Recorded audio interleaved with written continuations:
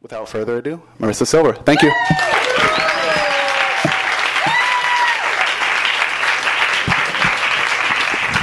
Hi. Is this good? Can you guys all hear? Yes. First of all, thank you so much. It is so fantastic to see you, and I really appreciate it. It's, sometimes you show up and, as the writers in the room know, there's like 3 people there. So this is very nice. So thank you. And thank you, Skylight, for having me. I love this bookstore. It's the hometown bookstore, and I'm always so happy to be here with my books. So I'm going to start reading just from the beginning. I'm going to kind of jump around a little bit in the beginning, so it's not contiguous parts, but I think it'll make sense. And I'm not going to tell you anything. Picture a flower, the midwife yells, her voice reaching the baby as warped and concave sounds. Picture a flower. Next, another voice, closer this time. The sound so near that if the baby could stretch its arm, it might touch it. You bitch, the voice howls. You monster, get out of me now! Agata Janicek is enraged that this should be happening to her, even though she has wished for it and prayed for it, consulted the gypsy witch Zlata and buried amulets of animal bones wrapped in the hair of a virgin for it.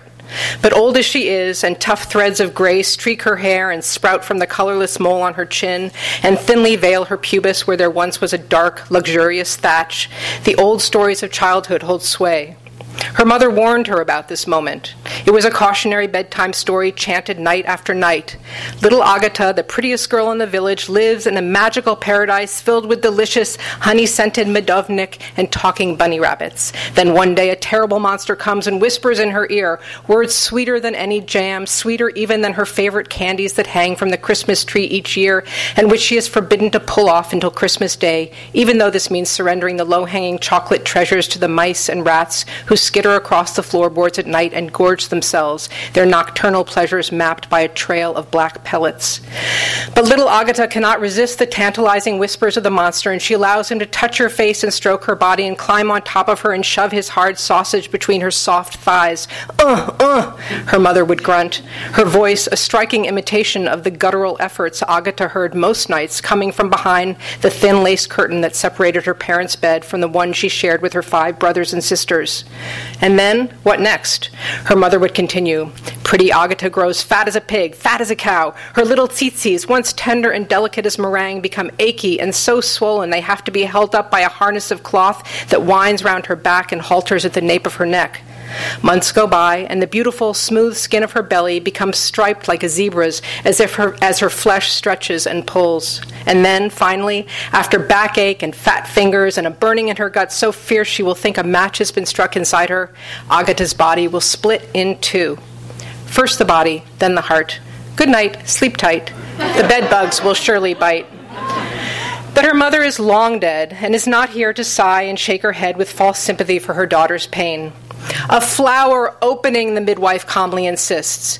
You bitch, you whore, you fucking fuck, Agata rages, her voice becoming clearer to the baby as it begins to swim through the dark tunnel, its head pushing against something hard, then something soft, then something hard again, as if it were a flimsy boat banging up against rocks, then drifting into a calm eddy, only to be drawn back helplessly into the propelling current once more. You ugly whore who no man will fuck even with his eyes closed. The midwife laughs. She's heard far worse. A rose opening, she persists, the petals pushing out, out, out. The baby twists down and up a U-valve, which is something it will get to know very well when Vaclav Janicek, the father, who, by the way, is nowhere to be heard, who is hiding in the chicken coop that smells like hell, having been neglected by his wife these past 27 hours of her hair-raising labor, will set his child to crawling around the crude plumbing of the first sinks and toilets in the village. And the midwife shouts, "It's blooming, blooming, I can see the bud. A whore with so much hair growing on your face, a man thinks he is making love to a mirror." It reaches for the sunlight, up and up and up, and Agata lets loose with a wretched sound that is so loud in the baby's narrow ear canal that the dawning light is occluded by the sheer thickness of the roar. Yes, yes, a rose, a beautiful pink, a beautiful, And now, Vaclav hears nothing coming from the house, not the curses of his wife, nor the scream of an infant, nor the triumphant exclamations of the midwife who can add one more to her tally of live births, only the infernal squawking of the hens. In his panic, he picks up a cackling rooster and stuffs its head under his armpit, an action he will regret when he has to buy a replacement for the suffocated bird. The silence is so dense that it is just as hard on the baby's eardrums as any sound. It is the silence that will become a refrain when a stranger falls speechless in the child's presence, or when a villager pushes her children behind her skirts as she passes in the narrow market lanes to protect from what might be catching. The child will learn to hear the complicated messages that fill these silences, just the way, years later, imprisoned, it will stand in an unlit cell and study the darkness until all the hues that make it up have been accounted for and named, a painstaking ritual that proves that out of nothing comes everything. Just as now, out of that hush comes a sound at first so soft it could be a whisper traveling from the farthest star, from the outer reaches of the universe, where all time goes, where all history, all wars, all arguments between husbands and wives, all the unanswered wishes of mothers for their children to be perfect and to live long and happy lives gather and mingle, making small talk about the deluded humans who thought that the past was something that could be put away and forgotten, who believed that the future was a story they could make their own. The small sound begins to stretch and expand until it finally ruptures. Aye! Agata howls in fright. What is this thing? This thing, of course, is a baby. 40 centimeters of baby, to be precise, although no one bothers to measure. No one thinks to enact the rituals of inspection that normally attend a birth, the delicate washing, the finger and toe counting, the near scholarly examination of genitalia for signs of future procreative success. No one offers that the child looks like the father, eyes like the downward smile of nail parings, or that it has a mouth shaped like a perfect raspberry-colored bow that Agata will finally, but not now, not yet, claim as her legacy, even though she is so old that her lips are no longer supported by a full set of teeth and have nearly collapsed inside her mouth.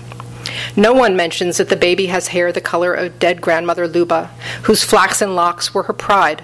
For to make these comparisons is to lay claim, to stamp the child as family so that when the cord is cut and the baby is finally free of Agata's body, everyone will know to whom it belongs. For Vaclav and Agata to assert ownership would be to admit that they are cursed, that this child they have prayed for, waited for, that comes to them after neighbors have joked about Vaclav still being able to stand at attention and about Agata's womb being filled with cobwebs, has turned out to be this thing, this foreshortened object, this disproportionate dollhouse version of an infant. It is as though, coming so late to the feast, the plumber and his wife have been given only leftovers, the hardened heels of bread and the tough ends of beef that the others have passed over. During the first half year of Pavla's life, except at mealtimes when she is fed warm goat milk and vegetables macerated to a soupy pulp, or during diaper changes, she has little contact with her mother, who doesn't know what to make of her fractional child. Every 7 days, she lifts her baby from the crib, removes whatever oversized garments have been left on the doorstep by pitying neighbors, and washes Pavla in a basin.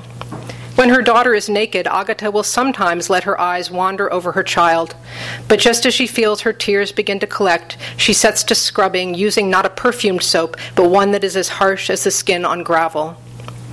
Let silly women spend money on fancy toiletries they think will keep their husbands close. A body needs to be scoured like the inside of a pot.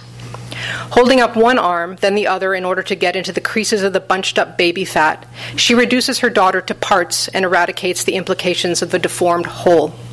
If Vaclav is home, he might do his hip-shaking, tool-jiggling dance to entertain Pavla and distract her from her mother's ministrations, but more often than not, he stands next to the basin and tilts his head to the side, studying his baby as if she were another plumbing problem in need of a fix. The crib remains Pavla's sleeping quarters long after other children in the village have moved into proper beds, where the sweating or freezing bodies of their 4 or 6 or 8 brothers and sisters keep them from rolling onto the hard floor. With no siblings and only one proper bed in the house, Pavla would sleep between her beloved parents, but she resists the transition. She is reassured by her crib, whose geometry is so conducive to her size. Confined, she feels that she occupies a comprehensible space relative to her mattress, the house, the village, the world. She teaches herself to add, subtract, and even multiply using the slats, and by the time she turns 8 and finally convinces her fearful and protective mother and father, who fret the loss of a good assistant, to let her attend school, she is well ahead of the other children.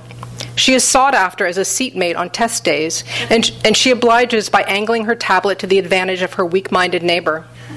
The lucky student's result is never questioned because the teacher, Mr. Kublov, no student of science or of much else, believes that Pavla's smallness of stature is mirrored by a corresponding puniness of brain, and that she is the one who cheats her way to a perfect score. She is forced to stand in the corner with her back to the classroom, and Mr. Kublov does not bother to admonish the boys who make a game of pitching nuggets of wadded paper at her back. The girls call her Little Nothing, as though there are descending versions of nothingness. These girls want to assure Pavla that she counts for much less than the next to nothings their mothers tell them they are, by virtue of their laziness when it comes to household chores, or the big nothings their fathers insinuate they are by only speaking directly to their brothers. During outdoor break time, the boys devise a game of chase where Pavla is the chicken and they are the farmers. The winner is the one who wrestles her to the ground and administers the coup de grace.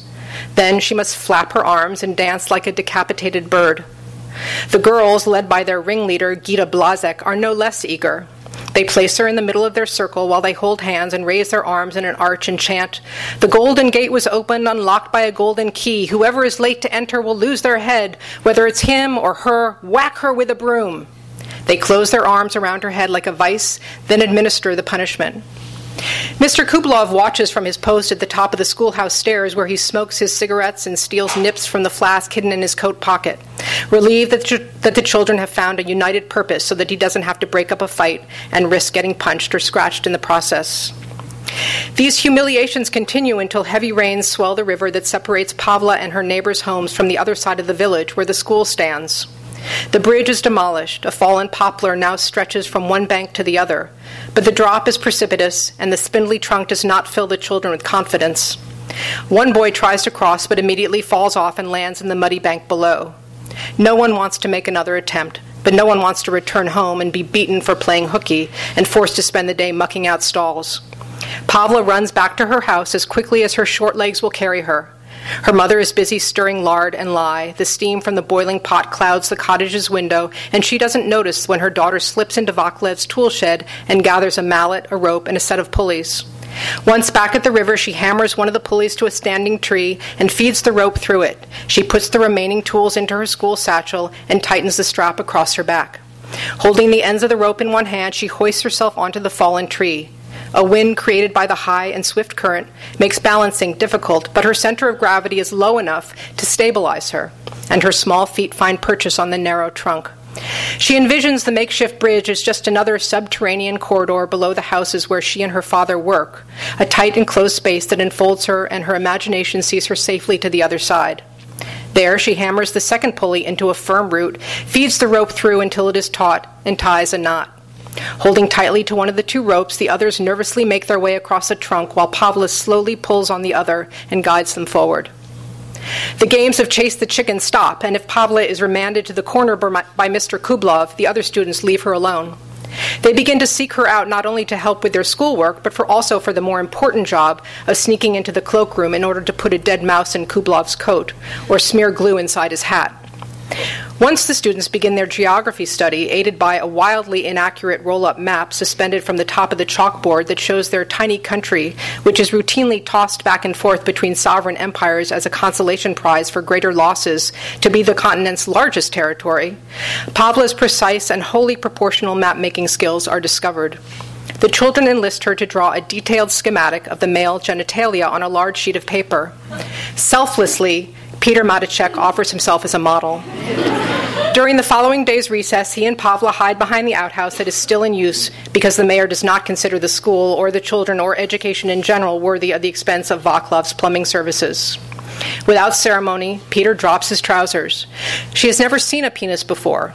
It looks like a pale and very narrow and really quite useless section of pipe. "It moves if you kiss it," Peter says. "By itself? Try it." Pavla leans forward and puts her lips to the skin that is as soft as the belly of a newborn pig and smells just as musky and tantalizingly complex. When she leans back, she watches in wonder as Peter's penis reddens and swells. For the first time, she witnesses something she had never thought possible, that a small, runty thing can magically transform. I stick it in things, Peter says, touching himself tenderly. It makes perfect sense to Pavla, who thinks of washers and fittings. You better draw it before he shrinks, he says. The following day, when Kublov yanks the string and unfurls the map, there is Peter, or at least the truly marvelous part of him, drawn with a hand so deft that were this a lesson in anatomy, the children would know exactly the location of the dorsal vein, and they would be able to count the folds of the scrotal sac. The ensuing geography lesson is a huge success. Peter is particularly proud, and even though the children agreed to protect his anonymity, he cannot help but boast of his contribution. He is suspended from school for a month. Pavla and the others lean over their desks, pants and stockings lowered and dresses hiked, their naked bottoms pink and proud. Pavla is no less for being lower to the ground, and they wait for the stinging crack of Kublov's walking stick. They still call her Little Nothing, but the name is now a sign of inclusion, no more incendiary than Toes, which is what they call Tabor Svoboda, on account of his ability to write with his feet. These nicknames mark them as a group separate from parents and teachers, whose aim is to separate children from their delight. Pavla revels in her name because she knows that if nothing is little, then it must be something indeed. Thank you.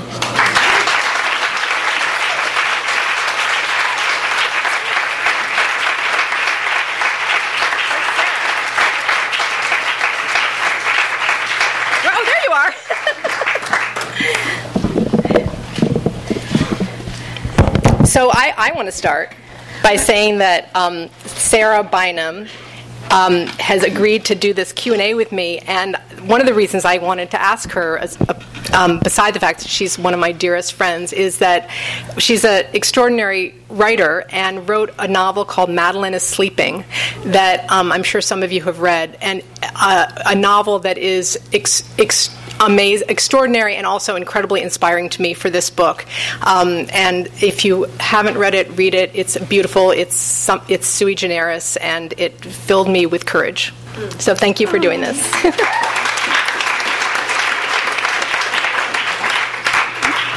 And now she'll cry. I'll clear the little, my catch in my throat. But, as you've just witnessed, Marisa's generosity as a writer is really evidenced by this room. I do not recall the last time I saw so many writers whose work I love and admire all in the same room. So I'm a little daunted right now, but it really speaks to Marisa's great gifts as a writer and also the enormous generosity of spirit that she brings to our literary community in LA.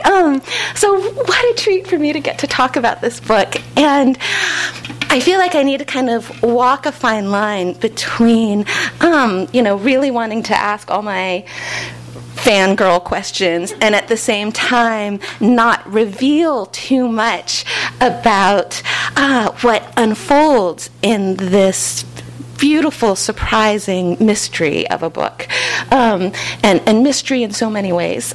So I'm going to sort of try to walk that tightrope of delving deep while not saying very much of anything. So I guess the first and most obvious question, and one's notices this upon reading the first few pages, is what a departure this book is in terms of the world it conjures and in terms of the storytelling techniques it uses from your 5 earlier works of fiction. So what was I thinking? Well, I think I'm going to move this in so I don't have to lean forward. I think what Sarah's referring to, for people who aren't aware, is most of my fiction falls into the category of realism and probably social realism. A lot of my fiction has to do with either historical or social realities and how people live, in sort of relation to institutional things that are happening. Mary Coyne was about the Depression. So, and certainly they're written with a very real kind of narrative form. And I think when I finished Mary Coyne, which was a book steeped in research and the kind of mind-numbing kind of I got to get this right. I got to make sure that, oranges were grown here but not here, and that it was driving me, as some of you know, a little nutty. And when I finished that book, I said to myself, the next book I write is going to be utterly imaginative. And I think partially it was just this sense of, I loved Mary Coyne and I loved writing it, but it felt like I was a little bit kind of under the weight of having to get it right, and I wanted to be in a world where no one could say no, oranges didn't grow up, and I just could. So that was, I think, part of the kind of almost like a petulant instinct, Little did I know that actually writing a book wholly out of your imagination in some ways is harder, because research gives you an enormous amount of scene ideas and character ideas, and whenever you don't know what to do, also you can say, oh well, I've got to spend a couple of days researching, so I can't write. But also when you're researching, so you read this wonderful detail and suddenly it ties into something you're thinking and you have a scene. So actually being in my imagination was a little bit more challenging for me. That was part of it. And then I think because that was where I was headed, I was not sort of following certain ideas that would occur to me that might have lent themselves to more realistic kind of novels.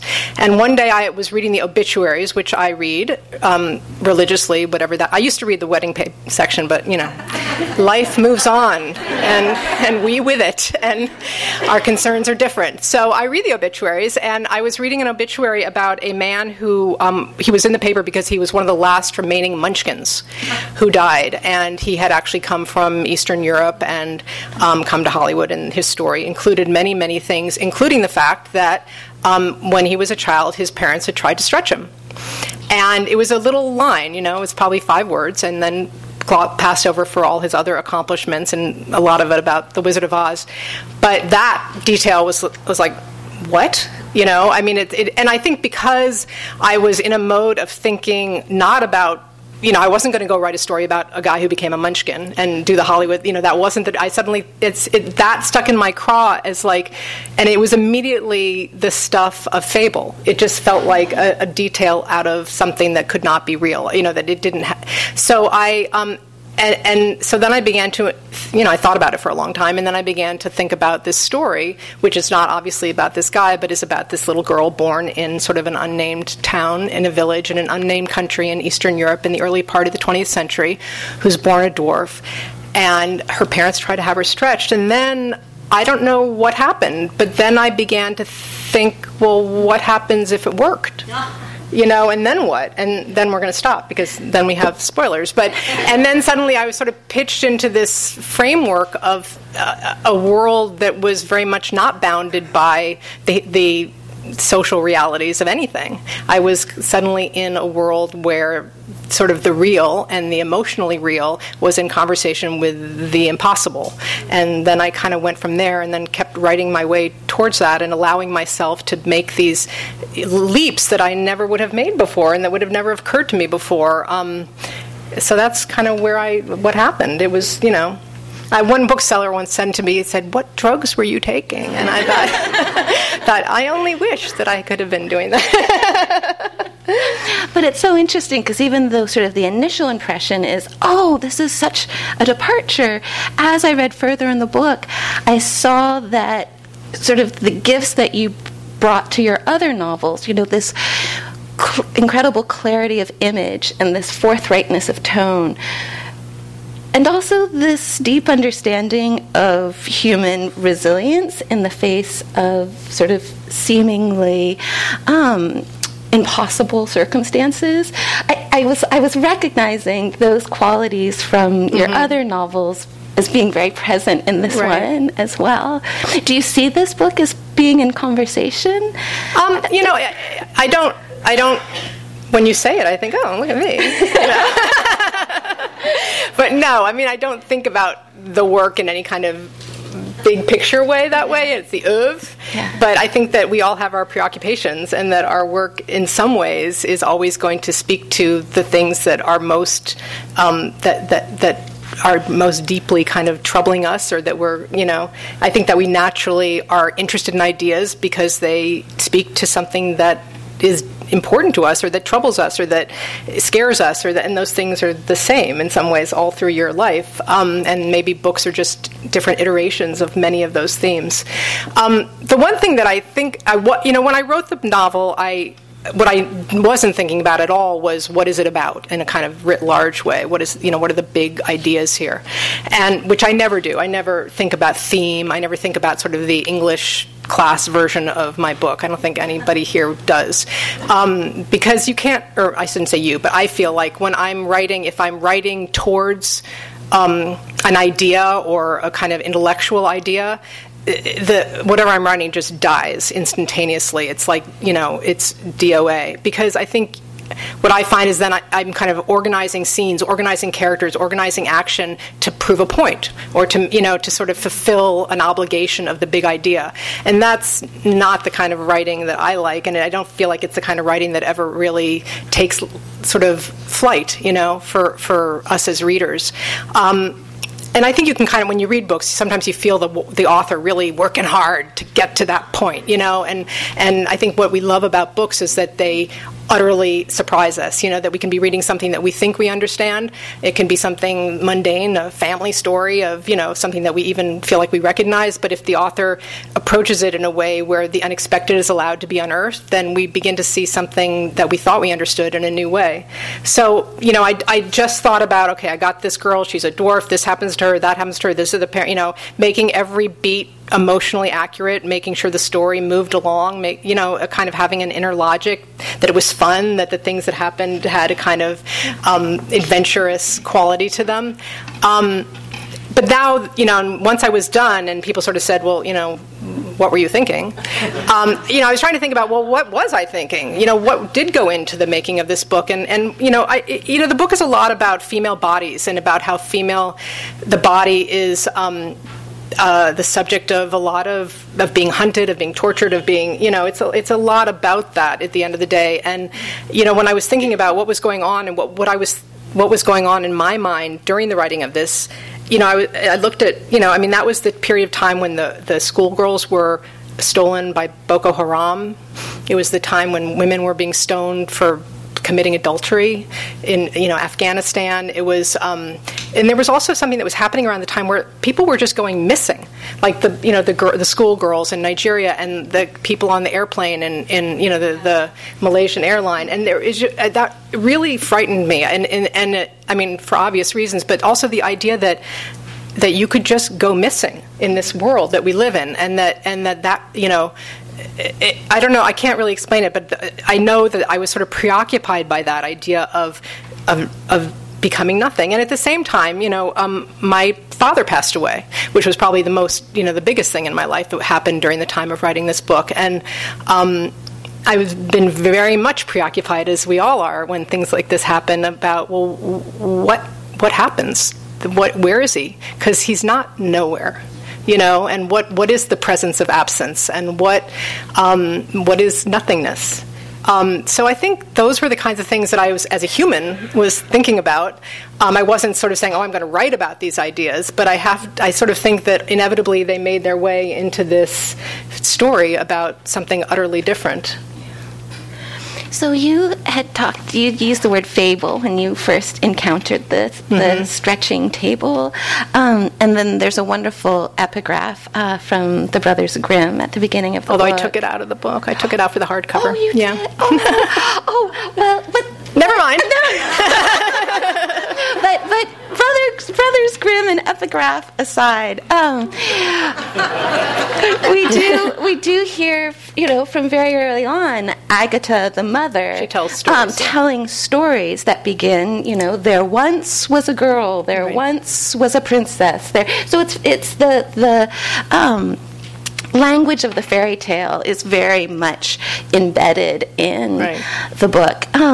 And so as someone who is, so fluent in social realism, as you were calling it, what does drawing upon the storytelling modes of the fable and the fairy tale, how did it kind of expand your palette, and how did it allow you to say things I might not have been. Yeah. Well, the thing that interests me about, and Sarah is a huge connoisseur of this form, so I'm a little bit of a newbie. But one of the things I love about fairy tales is that they are inevitably told in this very frank, uninflected, pre-psychological style. A mother had 3 daughters. One of them was ugly. She took her out to the woods and killed her. And it's like, okay, and then but at the same time, these are stories that have wormed their way into our souls in ways that many books that are wonderful don't. And, as we all know, Bruno Bettelheim and all the rest of them, there's a reason why tales are told and told and told, and why they become sort of almost, Jungianly, that's not a word, meaningful in our lives. And I think because, in a funny way, the tone of a fairy tale is very much like frank, and I write fairly frankly. I write I write more imagistically, and I certainly write with more psychological, nuance. But, I'm also a fairly straightforward writer. I'm kind of like, just the facts, ma'am. So I think in some ways that tone felt really comfortable to me. And the other thing about, the reason why I sort of laid all these stories in is because it's a book about stories in a funny way, and it's a book about how much we're willing to believe in stories. And one of the characters in the book is a young man named Danilo who falls in love with Pavla and sort of follows her through all her iterations in and out of human form, and he has to keep deciding whether he really believes what's happening. And, I think one of the great things about fairy tales, one of the great things about fiction is that the way that it causes us to believe in impossible things. We hear some words on paper. Here's a character conjured out of typescript, and yet they are real to us. They exist. We see them at the table. We see them climbing the mountain. We are involved, and that is a radical act of belief on our part. And it also is wildly unreasonable. For all of us very socially, scientifically minded people, we want that. We want to believe. We want to cross over that barrier between the real and the imaginary. And so I think that this book is sort of it takes that and takes it to the nth degree. It creates a situation which is so wholly unbelievable, and then it begs the characters to figure out not only do they believe, but what does it mean to believe in something that is uncanny and is outside the lines. What is that? And it's not a religious belief per se, or at all in this book, but it's I think that's sort of part and parcel of our lives. We kind of we travel back and forth between the realm of the real and the realm of the imagination, the fantasy, the remembered, the dream. That's part of how we live. And this book, I think, makes a compelling argument in terms of how to suggest a character's interiority without relying upon psychology, per se. One of the characteristics of fairy tales is sort of the very flatness of the characters. There is no inner life happening. Everything's happening on the surface. A daughter is marked because she's ugly or beautiful. Right. And one of the things I was really struck by is how even as you were drawing upon some of the language and some of the narrative techniques of fairy tales, there was still this fullness to every character that appeared. I don't think I was always, once I created this universe, then I approached it like any book that I write. Everybody had to have sort of a psychological reality that they were working within. So in a funny way, in my mind, they were just regular folk who I had to approach as though I would have written about a woman in the Depression, so. Yeah. But I was like interested in how that sort of depth of character and that sort of access to interiority for me was affected through how alert each of these characters were to kind of the world around them. So some of it was sort of created through observation and also through through affect and through emotion, but not the sort of analysis or contemplation that I associate with contemporary psychological realism. And there was this very funny encounter that happens to Danilo later in the book, where he has been confined to an insane asylum and put into the care of a doctor whose teacher is in Vienna. Right. And it's a very funny send-up of kind of early Freudian psychoanalysis. Right.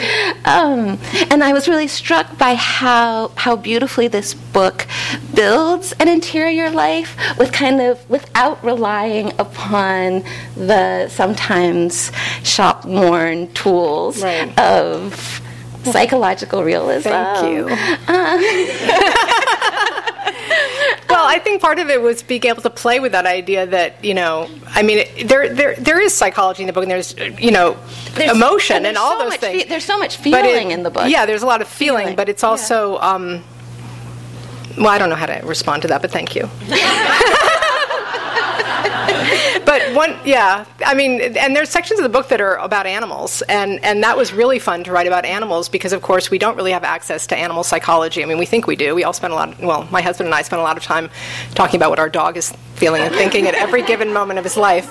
But, so it was really interesting to think about, well, how do you create an emotion without crossing over that line of anthropomorphizing? And so, I think again, part of it was just enjoying and sort of reveling in the opportunity to also just have a soldier, a war, to have these kind of, what are they called? These fairy tale ideas. Archetypes, thanks. And playing with that, and then kind of going in and out of it. I mean, there's times when the book pulls back and it becomes really like I'm telling you a tale, and here's the soldier. And there's times when we go in real close and we're very in the interior, and it was fun. It was sort of playful. It was like, once I sort of allowed myself to be in that world and playing with that language, it was super fun to be like, I can do that. And that sense of playfulness is so present throughout the book, even though the book is tragic. I mean, in addition to the insane asylum, we also have there's war, there's prison. I mean, there's just like terrible suffering that happens in this book, and yet there's this kind of buoyancy that somehow manages to. Well, because I think it's also what you were saying earlier. It's also. It is about resilience in a certain way. I mean, the character is hunted throughout, and no matter what iteration she goes through, she's hunted, she's harmed, violence is done to her, and in some strange way, she is resilient in a very unusual way. But she sort of, in a way, becomes more who she is throughout, despite it. So, but I think that's also part of fairy tales. Again, it's a thing of like, he chopped off her head, and then that. So, fairy tales aren't as funny as you are. Oh, okay. And that was something else I was also really noticing is how the suffering in the book is treated with total seriousness, yet at the same time there's this irreverent sort of sense of humor that will pop its head up. Yeah, one can't take oneself too seriously, otherwise all you people would yell at me. So I wanted to read just one really brief passage of the book that for me kind of captured what I feel like the book is doing to me as a reader. Okay. And then I thought I would then open it up to questions from all of you, if that sounds wonderful. Good. Okay. And again, I think I can read this. Yes, I don't think no this spoilers. gives anything away. Okay. After that night, Pavla's performance changes. When Danilo removes the cape, instead of simpering and pretending to be ashamed and then roaring for effect, she simply stands motionless, looking out at the audience.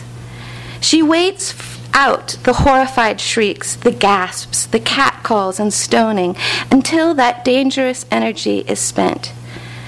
At that point, the audience, no longer allowed to engage with her as an act, must come to different terms with the fact that she is a living truth, no more fantasy than those who look upon her. Her stillness, her unwillingness to prance and perform, become a different sort of confrontation that makes them feel less superior, vulnerable even, as if their own masks have been violently ripped away, and now the truth of their ugliness and their distorted desires are on display for Pavla to see. Each night, as the women drop their hands from their eyes, as the men stop leaning into one another to tell their nasty jokes, Pavla sees in their faces not ghoulish pleasure, but confusion. Why is she staring at them? What horror does she see? She watches as even the most obstreperous of them wither, their shoulders turn inward, their eyes cast about for reassurance. They grab one another's hands. People leave as quietly as they do the confessional, and then they buy a ticket for the next show. So, buy a ticket. And let this book's penetrating and steady gaze at us as readers. I hope it sort of touches you as really profoundly as it touched me. Sarah. And I would love to open up the conversation. Yes, Diana. So this is from Sublime. This is ridiculous. Please. Any research getting stretched? Oh, no.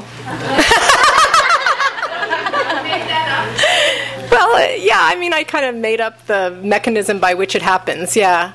I mean, I think actually there are people who were born dwarfs, and there was a time when that was considered to be some sort of, but I didn't actually research it, I just decided what it would be. I mean, it was very freeing to be in the world of make-believe and not have to worry about how people were really stretched and, but no. I'm glad to hear it. Yeah.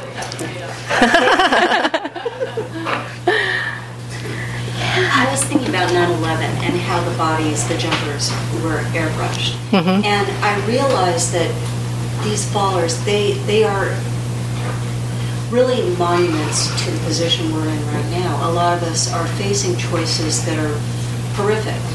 And I'm seeing a lot of writers navigate trauma and the language and the narrative they use to do that. I'm really struck by the aspect of trauma that I feel from your work. I'm sorry, I haven't read it. Oh, that's good. But I'm wondering if our current political moment is influencing how you're seeing narrative structure, how you're seeing the imagination, the kind of the outer reaches of the imagination, the frontiers of the imagination, how the imagination is useful to make the leap that we're going to have to make living in the Anthropocene we're living in right now. That's an amazing question. Did you all hear it? So you want to paraphrase that question, or it's a question about how writers are dealing with the current moment in which, the Twin Towers are falling and people are falling, jumping out of it, and we're sort of, yeah, I just want you to riff. Riff. I will riff. Well, I can't speak for all writers, and I can't even speak for myself in the sense that I didn't, as I said, I didn't sort of overtly say to myself, I'm going to respond to this. But I think I'm living through this. I mean, every book that you write is a conversation between the world that you create, whether it's a fable or contemporary or historical, and your life, the moment that you're living in, and what you're experiencing. And I think that all art and all, whether it's music or painting or fiction, is an opportunity to find another way to look at the harsh realities of living. And so whether you're doing it through a contemporary realist book, or whether you've created a fabulous magical realist book or a sci-fi or whatever, I think all of it is a way to sort of not just be able to look at the hard facts of what's going on, but to sort of see what their metaphorical implications might be. And I guess that's what interests me. What interests me is to look at, the idea of the missing, of people disappearing, of people jumping out of buildings, of that kind of, and to sort of find a way to examine that, not on the surface, to write a book about that, but to write a book about what are the sort of more metaphorical implications of missing, that happens in life. So for me as a writer, and I'm sure for many people, no matter what art they make, that's the impulse, is to sort of address something that's very real and cold and hard, but through the medium of metaphor and image and the lyric idea. So that's kind of what I feel. But thank you for that question. Yes, Amy? So, there's a point in the book in which Pavla kind of disappears. You can't say that. Sort of. Spoiler. Always. Okay. Oh, it disappears from the narrative. Yeah. Narrative. So, what was that like when you had Your main character, and she's not there anyway. It was weird. There's like a whole... So, how did you do that? How did I do that? And how did you then slip into another mind? You know, what she's referring to is that in the book, it's all about, Pavla, and then suddenly she does, for a very long portion of the book, she's not in it. You don't know where she is, and Danilo, this young man, takes over the narrative. And at first I thought, I can't, that's not okay. And I was nervous about it, because I thought, oh no, the reader will lose the momentum, and then I thought, why not? It's like my book. I can do. If they don't want to read it, that's okay. But it was kind of just in what had to happen in the book is that she wasn't there. She was elsewhere. We don't know where she is, and he had to pick up the story. And his story is kind of our story in a certain sense. It's like, are we believing what's happening? Are we going to chase her down in the same way that he's going to chase her down? But it was a little nerve-wracking to do, and I kept saying to my editor, "Is this okay? Is this okay?" But I think that if, to the extent that it works for a reader, it works. I think if you stick with the book and you're as interested in him as you are in her, and it's not as though it's two books. It doesn't feel like it's the hours with. A bit like a detective story. Yes, exactly. Yeah. But he's sort of, he is doing the job of us, and so I guess in some ways I was okay with it because of that. I felt like, but I sort of feel the more I write, the more I want to sort of break free of kind of the, things that I think are the shoulds, and I feel like I feel like that's sort of something I want to challenge myself to do, is to be messier, to be not so shapely, to be, kind of, well, that's weird, but okay, and, just as a writer myself, I feel like that's kind of something that I'm trying always to head more towards. And I also feel like the elasticity of the omniscient point of view that you established at the beginning, how you were talking about how sometimes the narrative really pulls back and is using more of a tale-telling voice, and then sometimes we move in very intimately with the characters. I feel like you establish that omniscience with such authority in the first few chapters that I kind of felt willing to go wherever the narrative wanted to take me. If the narrative wanted to take me with the wolves, I'll go there. If the narrative wants to take me to Danilo, I'll go. So I also thought that was sort of a marvel that came out of the way you were using point of view and the way you established point of view. Thank you. David. I just want to say that you love me. And I say this lovingly, but I'm impressed and kind of amazed at how, if Sarah Bynum or Amy Bender had written this book, I could be like, yeah, this is... That's in their wheelhouse, yeah. But thinking that you've gone from Mary Coyne to writing this, I think is an amazing accomplishment, but that's not my question. You were talking about how it sort of appeared organically and you went where it took you. And I'm interested in this notion of themes arising after we finish a book, and we learn about stuff in interviews and reviews and questions from audiences. And I'm just curious as to what you might have learnt about the book since you finished in the context of this period.